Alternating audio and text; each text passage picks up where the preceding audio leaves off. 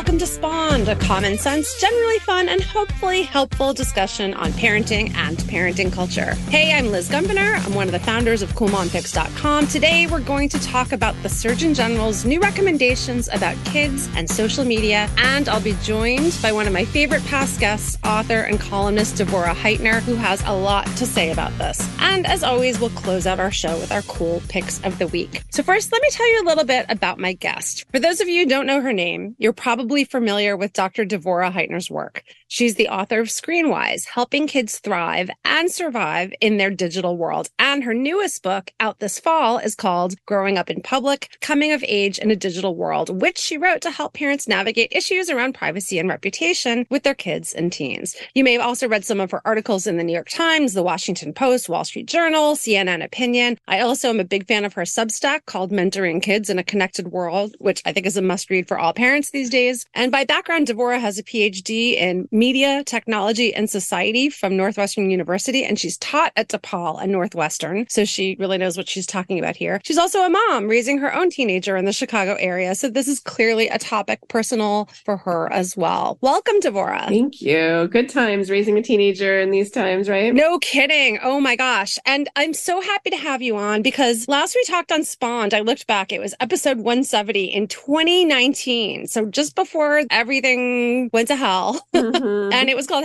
How to Raise Responsible Kids in a Digital World. But it really shook up a lot of our listeners at the time to hear you talk positively and in a reassuring and not judgmental way about social media. And so I really wanted to have you on now, all these years later, because so much has changed since 2019 and certainly since 2016 when your book first came out. I'd kind of love your perspective on what you've seen as change in the landscape over the past few years and whether any of your views about kids and the digital space have evolved as well. Sure. So a lot has changed because I think a lot of kids got a very rapid onboard to things. So, younger kids were texting, everyone was home. So having something that ran on a wireless network became kind of less important because everyone was home on their Wi-Fi, right? So whether or not you had a phone, so, you had like 7 and 8 year olds plunging into texting while they were home on remote school, whether they were kind of repurposing their school iPads or Chromebooks that way or other things. I think a lot of kids, even more than back then, got into server-based games. Minecraft and other things were already popular, but I think, like Roblox and Fortnite and all those things just became such an important milestone for so many kids in their kind of digital growing up. Yeah, and a point of connection. Yeah. I mean, for my kids, it was how they stayed in touch with their peers. Exactly. It's a way for kids to stay in touch and a way for kids to connect. Then I think TikTok and Discord have really evolved to be pretty central for some kids. And all of those things are different. And I think parents were both very exposed when kids were home doing remote school to kids' kind of digital world, but even maybe more alienated from it as well in some ways. And I think a lot of parents are now kind of trying to reset habits and trying to rethink, maybe some of the things they onboarded young kids to or didn't even realize their kids got into, honestly. This is a time for a lot of rebalancing, getting a handle on things, and hopefully for good conversations between parents and kids to look at all of our habits. And I think the other thing that really got kind of shot to hell is a lot of parents' work-life balance with working from home and any semblance of like putting your phone away, putting your computer away, getting off Slack or Asana. For a lot of families, that kind of went away because it just was always there. And so I think a lot of us need to kind of remember, like, what does it mean to unplug? And especially as adults, what does it mean to, not be at work if our work came home with us and never left? I really appreciate the way you talk about it as sort of this global phenomenon created by the pandemic, because it takes a little bit of the onus off of us as individuals. Like, we're messing up, our kids are online too much. Like, there were really important reasons that it started that way back in 2020. So it feels reassuring to me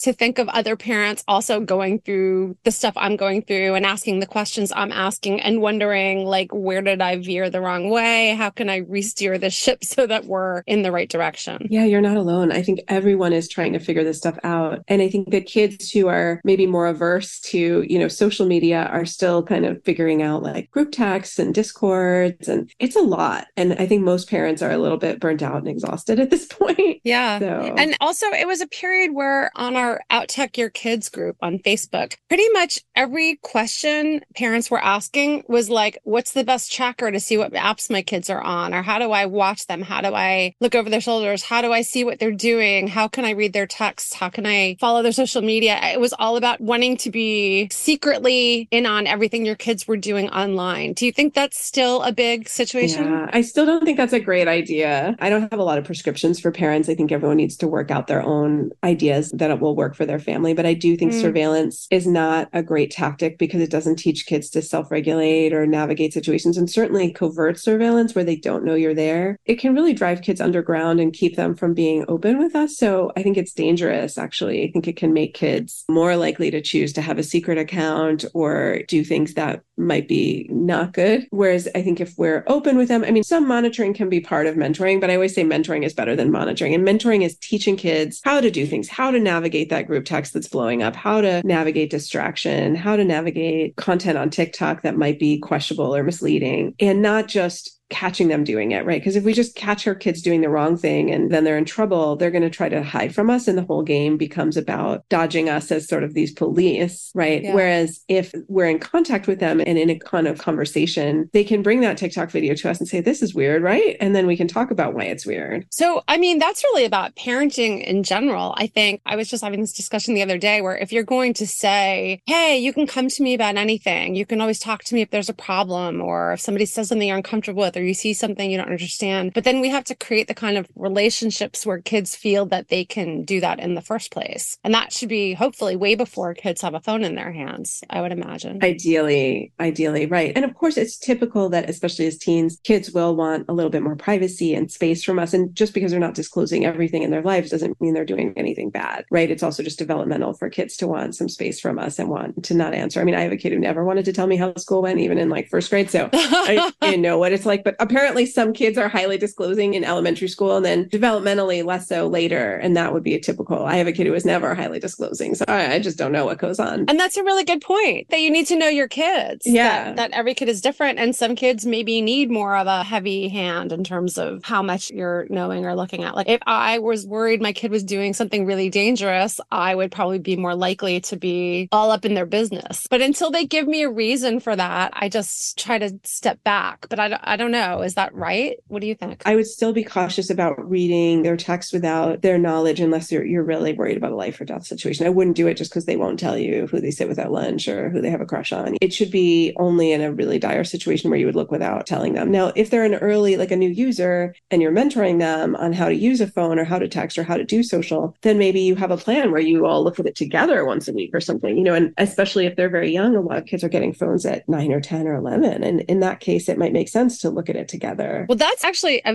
very good segue to what we're going to talk about today, which is about the Surgeon General's warnings about social media and kids' mental health that was just issued in the past few weeks. So just for a brief overview, I will link it up on our podcast page on Cool Mom Picks, but you can certainly Google it pretty easily. It's a 21-page handbook meant for parents and educators. It's really pretty simple. But the essence of it is that social media use by young people is now nearly universal. He writes that there are a lot of ample indicators that social media can pose a risk of harm to the mental health and well-being of children and adolescents. So he issued a call for what he called urgent action by policymakers, technology companies, researchers, families, and young people to gain a better understanding of the full impact of social media use, maximize the benefits, minimize the harms of social media platforms, and create safer, healthier online environments to protect children. So let's break this down one by one, because I'd really love your perspective on each of these things, because I think we read this all as parents. I know I do. And I go, oh my gosh, where do I start? What can I do here? It's a little scary to get a warning like this. Mm-hmm. So let's talk about one by one. So he starts by talking about creating safer, healthier online environments to protect kids. What are your thoughts on that? Like, what would you recommend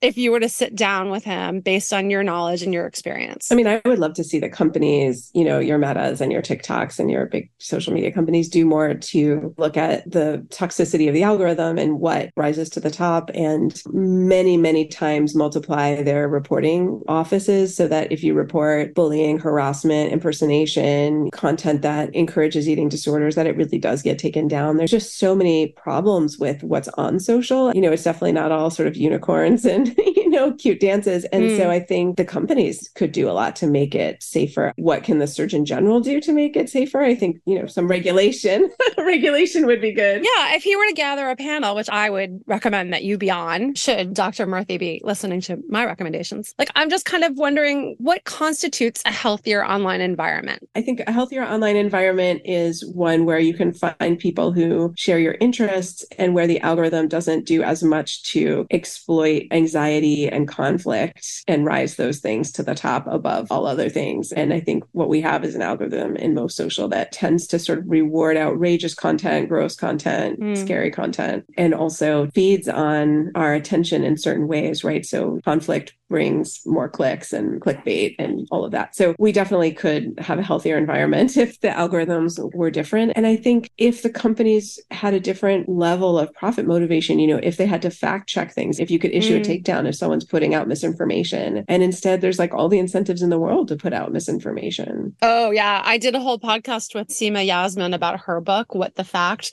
that's all about misinformation and disinformation and malinformation. And it's a great listen. I'll link to that as well, because I think about that podcast pretty much every week and that book and how helpful it is to help us identify that. But that's a whole other issue. So when I look at some of the other things he said in his statement, one thing he talked about is where parents come into this and some tips that he offers very generally. So the first one is that he said we can create tech-free zones. How do we do that? So what I've been saying this for years actually is to just think about your space, and I've been living in pretty small spaces with my kid most of his life. And so it's not like we have a tech-free wing, but just you don't want to put the TV and the video game stuff and all the chargers right by the comfiest couch. Maybe put some books by the comfiest couch, because you'll always go where it's comfy. And if all the digital stuff is in the place where it's also comfy, that's where you're going to spend all your time. The other thing is to think about the bedroom and thinking about sleep hygiene and making sure that you have some unplugged spaces in the bedroom. And if you have little kids that come in bed with you on the weekend, and wake you up, are they climbing over a bunch of chargers and wires? That's communicating to them that what adults do is they get to sleep in a nest of devices. We may not realize we're communicating that, but that's what we're communicating. And maybe that's not what we want, because we might want our kids to think of their bedroom as unplugged zones where you sleep. Oh, that's so interesting. And I'm thinking about what you're saying about the comfy couch. And I said, oops, because, well, look, we don't have a huge apartment. We have one living room area and that's it. And just a couple of bedrooms. And so we do have the kind of tech zone underneath the TV in the living room. And we did that intentionally so that we can see what everybody's doing, basically, so that we're really aware of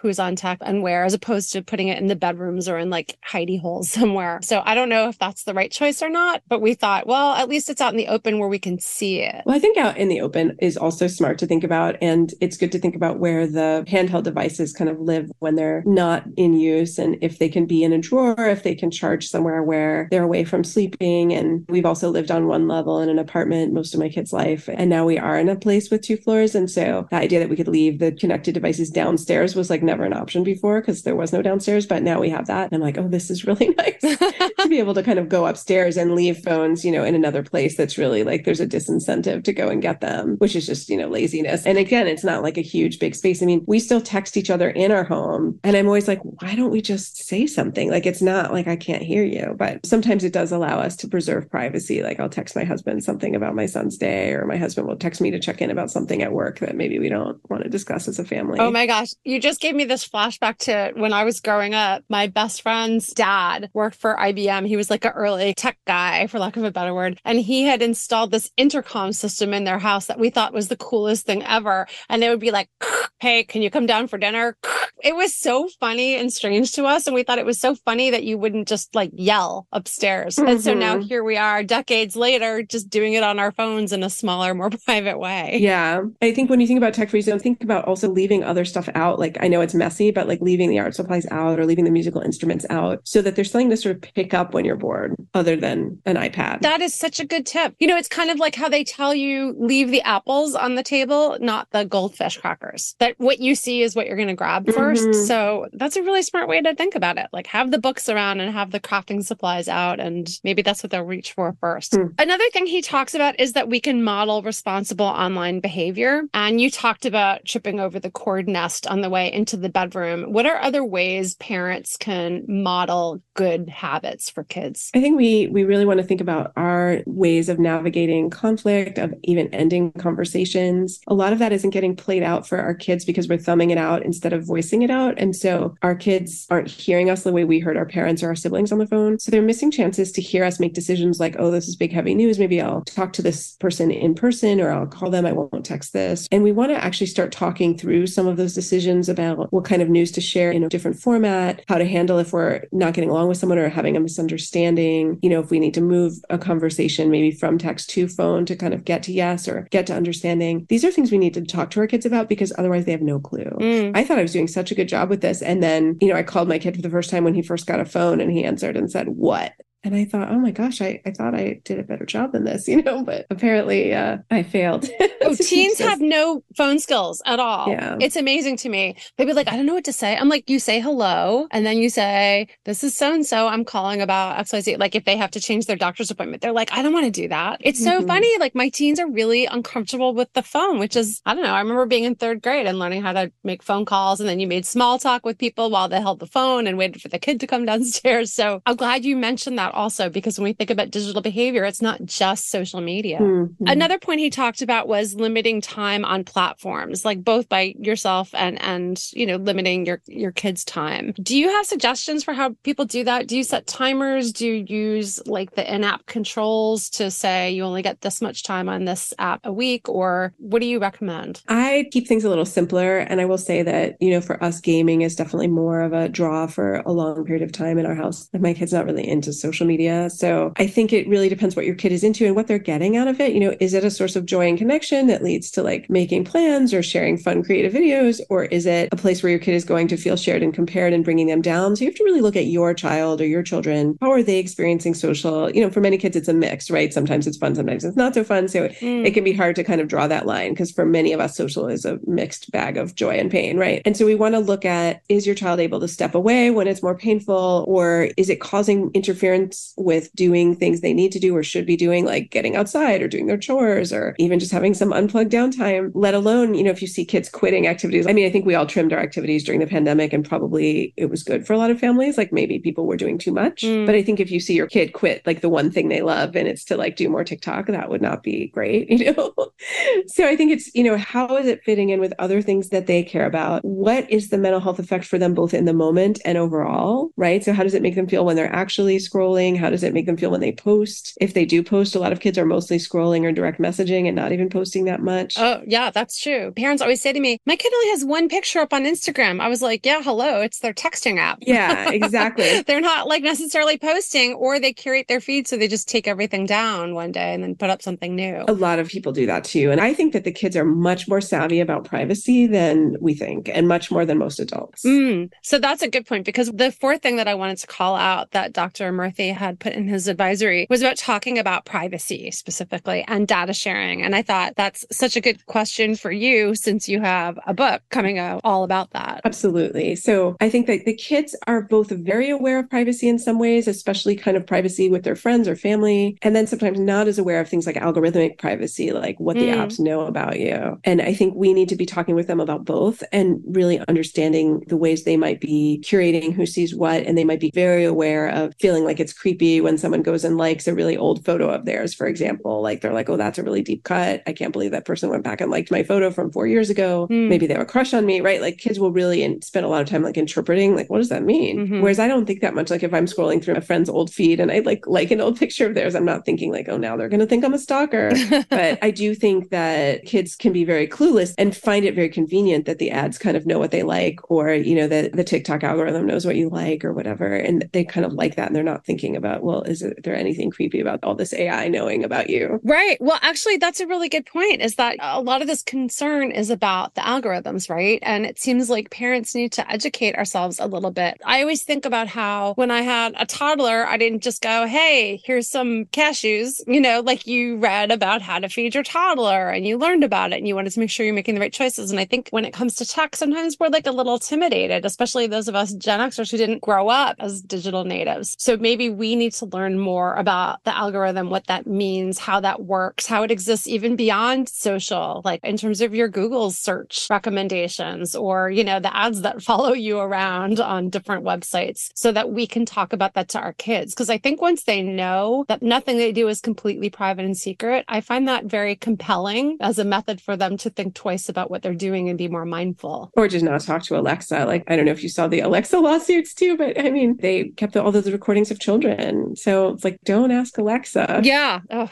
that's a whole other thing. I will say we do not have any Alexas around here, although I know people love them. My mom loves hers because she can say, Alexa, play Gypsy Kings. And that's her favorite thing in the world. Yeah, I get it. And I'm like, Mom, it's listening. She's like, I'm 80. I don't care. What are they going to hear? Yeah. Yeah. And I mean, for those of you who are listening, like we probably just activated your Alexa by saying Alexa, sorry.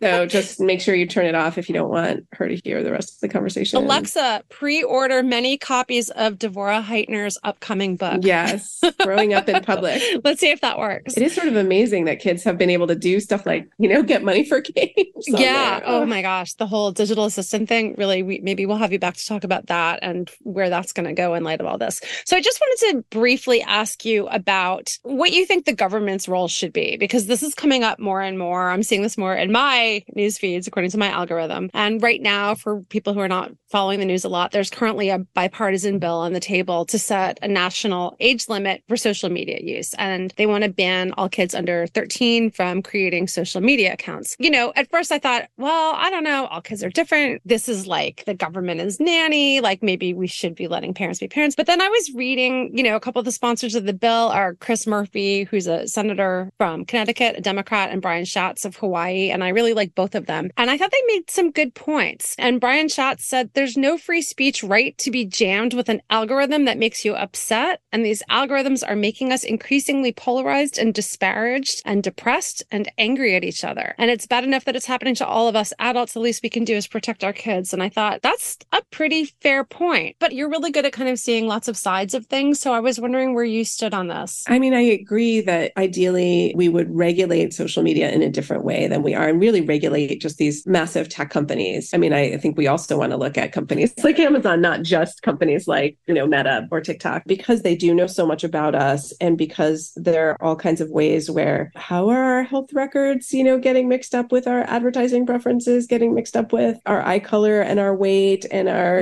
how many kitten videos we watch. Like, who should know all of those things? And it's clearly a tremendous advantage. So, I mean, I think you want to look at books like, Shoshana Zuboff's Surveillance Capitalism. I think we really do want to be thinking about this. I don't think it is a free speech question because I believe in journalism, and the whole model for journalism has really been undermined in some ways by the way the internet makes everything free and sort of equal. And an article in a reputable newspaper looks exactly like somebody's blog. It's hard to tell the difference. So we need to teach kids how to look for sources, how to vet something if they don't know if it's true. All of that is really important. And then again, to recognize that we don't want to push the buttons that enrage us, and you don't want to hate watch things. Like I've talked to teenagers about this. They'll say, oh, I'll watch this horrible YouTuber who says these mean, hateful, racist things or, xenophobic, misogynist things, and I'll hate watch it. And I'm like, you realize that person is making money from your hate watch. The profit model is such that like your eyeballs are bringing them profit. Yeah. And your outrage is not helping you. If you find the people who disagree with that person and you say, you know what, instead of listening to this misogynist, racist terribleness, I'm going to go find the people in my community who are doing anti-racist work and social justice work, that is where you're going to find the joy and connection. Because I think a lot of us go to the place of outrage because it feels legitimate. But then if we stay there, we're not actually helping. We're lending our eyeballs to that person and we're kind of bringing ourselves down. So what we want to do is find community and solidarity. And maybe that's online and maybe that's in person, doing something in our local community. I think a lot of us are going to want to do things that are very hyper local. I got involved in, I'm not running, heaven forbid,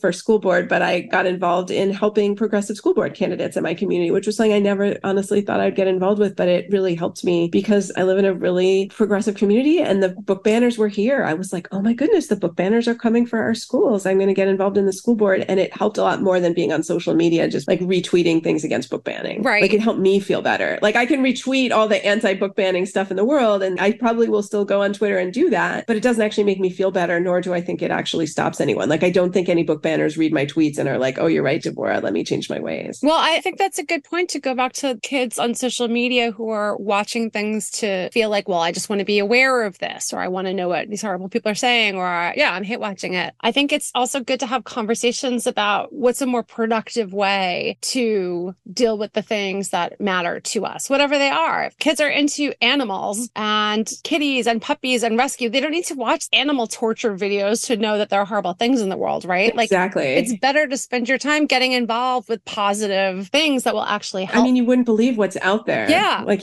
fifth graders told me they've seen videos of puppies being thrown off of buildings and stuff. Oh my gosh. I mean, so kids have seen horrible things like that. Well, this is why I think people are turning to lawmakers to say, like, help us out. I think parents are drowning a little bit and they feel like, well, maybe some regulation is good. And, it's interesting. If you look at the Surgeon General's advisory, he includes quotes from leaders from different medical associations, from the AMA and from the Association of Pediatrics. But one of the quotes I really liked was actually from Anna King, who's the president of the National PTA. And she said, every parent's top priority for their child is for them to be happy, healthy, and safe. We've heard from those families who say they need and want information about using social media and devices. This advisory from the Surgeon General confirms that family engagement on this topic is vital. And I really liked that because it helped throw it back to the parents and not just say, like, here, government, you deal with it, but to say, like, we need more resources. We need to learn more about this. We need to talk about this in our homes more and educate ourselves. So where would you suggest parents go for the best information about social media guidance besides your own website and your own Substack and your own books? Like, what resources do you like, or are there certain journalists or authors that you find really helpful? Yeah, I mean, I would go to Jacqueline Nessie's Substack as well. She does a really good job summarizing a lot of the research and questioning some of the more facile connections people will make, like the sky is blue on Thursday and people had smartphones on Thursday, so the smartphones made the sky blue. Like some of the correlations, the sort of smartphones are destroying a generation because kids are sad and like we'll just ignore climate change and the school shootings and the pandemic and say, like, for sure they're sad because of TikTok. And I'm not convinced. And I think Jacqueline Nessie does a really good job in her Substack of really looking at the research and saying what it says and what it doesn't say. I really like the new book Behind Their Screens by Emily Weinstein and Carrie James. I think that's great research. They talked about things like kids timing how long they wait to respond to a text, for example, to not seem too eager and sort of thirsty, and some just other really good insights from young people about sexting. I really like Samir Hinduja and Justin Patchen's work on cyberbullying, and I cite them and growing up in public. All of these people are cited in my book, actually, that I just mentioned. Common Sense Media is an oldie but a goodie. They're kind of massive, and it can be hard to figure out like which resources you want, because there's a lot there, but also Media Smarts Canada, and there's another group in Australia. All of those are useful, especially if you're like, I don't know what this app is. What does it do? Right. Of course, you guys as well. I think Outtech Your Kids is a really great resource, and just joining a community of any kind, whether it's your own community, whether it's the parents on your kid's soccer team, and just trying to open up the conversation, just being like, okay, when did you get them a phone and how's that going? Or how's the Minecraft going? Or what do you think about Snapchat or Discord? Like, it's really helpful to just have other parents to bounce things off of. And I think if we can get past the shaming and guilt and kind of recrimination that a lot of people feel around screens with other parents, we could have really good community. I love that. I always feel so reassured whenever I hear from you or read anything from you. Like, you're just so helpful and non-judgmental, and I appreciate your guidance, and I really hope our listeners do too. If you would like to hear more from Devorah, which you should, you can find her on Instagram at Devorah Heitner, PhD. You can go to devorahheitner.substack.com. I love your Substack. Or just devorahheitner.com to see everything that she's up to, including where to get her new book, which is coming out. When's it coming out? September? September 12th. Very exciting. Day after my birthday. Maybe we'll celebrate together. Very nice. A birthday and a book day. That sounds good. So now it's time for Cool Picks of the Week.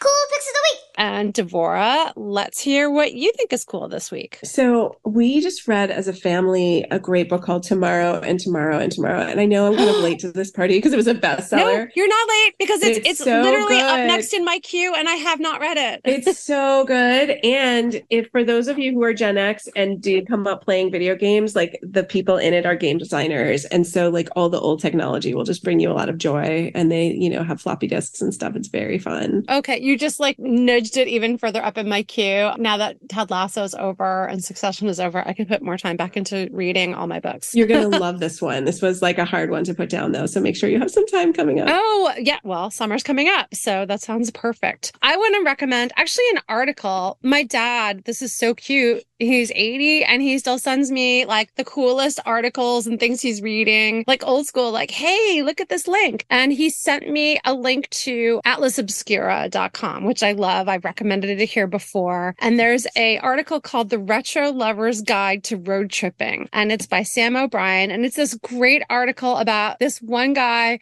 who's traveling around America to visit all what he calls the last vestiges of roadside Americana, like old frozen custard places, or like an original McDonald's that still has like the big golden arches, or like a Arby's neon sign. It's just so cool. If you're into like kitsch and Americana, like I love all that kind of pop culture trivia, and it's like all of that stuff combined. It's a great article. It's just a fun read, and it makes me want to get out there and see so much in this country that I have not yet seen. It just makes me realize there's like a whole world of interesting stuff that we'll never get to, and at least I can start trying. That sounds so fun. I love it. I know. Well, I'll link it up and you can find it on Cool Mom Picks as well. Well, that's it. Thank you so much for joining us for another episode of Spawned. Huge thanks to my guest, Dr. Devorah Heitner, and to our awesome engineer, John Bowen. If you enjoy the show, please be sure to subscribe. And if you want to leave a nice review, that would be a wonderful bonus. And hey, if you want to talk about today's episode, you can find us on Instagram, Twitter, Facebook, or if you're on Substack like Devorah and I are, look us up on Substack Notes. It's a little like Twitter, only filled with brilliant authors and readers, commenters, talking about the issues of the day in more respectful ways than some other social media channels. Thank you so much for listening to Spawned. This is Liz. Have a great day.